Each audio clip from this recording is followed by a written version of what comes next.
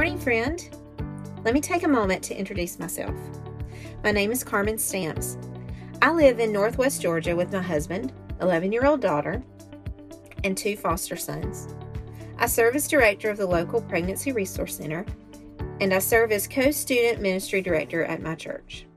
I'm not sure if I'm qualified to do podcast, but working with middle and high school students for 16 years should qualify me for something. I am a woman, wife, mother, daughter, sister, aunt, niece, coworker, boss, and friend. I have seen God move in each of these areas in my life, and I want to encourage you, dear friend, in your walk. We are in this together. We as women, we need each other. I pray that this podcast will be a bright spot in your morning. I pray that God will use me to encourage and spur you along to keep up the pace, to finish the race. We will get real as we do this thing. Let me pause and be real for just a moment. Dear woman of God, our time in individual prayer and Bible study is of vital importance for you and I to keep up the pace and finish the race. Make this time with God a priority. Take time to really be in communion with your Heavenly Father. My final prayer before we begin would be that this brief time of devotion together would go to supplement your established time with Him. Be real. Why? Why pick this title? Why is this the beginning of my adventure? Why should you join me on this journey? As I think about this idea of being real, I think back when I was a child, and my mom would be scolding me or one of my sisters, and then right in the middle of that scolding, the phone would ring.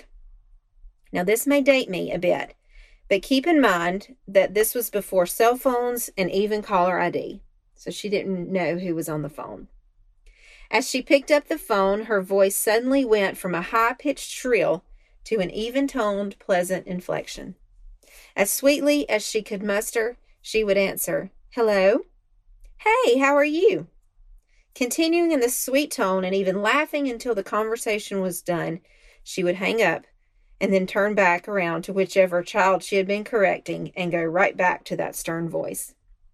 I would be standing there very confused. Like, that wasn't real.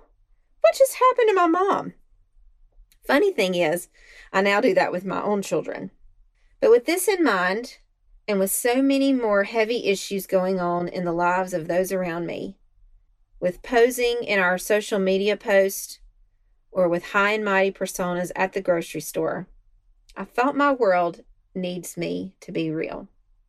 My world needs to see me struggle, not for struggle's sake, but to see God receive the glory, and for someone I truly love and care for to be encouraged in their walk. That's why this podcast is about being real. In Ephesians 4, verses 15, 16, and later on in verse 25, Paul tells us the importance of being real with those around us. Let me start by reading verse 25. It says, "Therefore, having put away falsehood, let each one of you speak the truth with his neighbor, for we are members one of another." We are commanded to be real with each other. The word falsehood in this verse is the Greek word pseudo. This means fake, unreal, a lie. How many times as women do we front and not show our real selves? It's time to put that away and trade it in for something better. The truth. The expression, "honesty is the best policy," is very fitting. Be real with yourself. Be real with those who mean the most to you. How do we do that? Look at verses 15 and 16. It says, "Rather, speaking the truth in love, we are to grow up in every way into Him who is the head, into Christ, from whom the whole body, joined and held together by every joint with which it is equipped, when each part is working properly, makes the body grow so that it builds itself up in love." So how do we do this? We speak the truth in love. motivated by love, motivated by the fact that truth will lead to growth in our relationship with Jesus, as well as with those near and dear to us, therefore making the body of Christ healthy and thriving. Another thing I want you to keep in mind, if you and I expect those around us to allow us to be real with them, we need to give them permission to be real with us.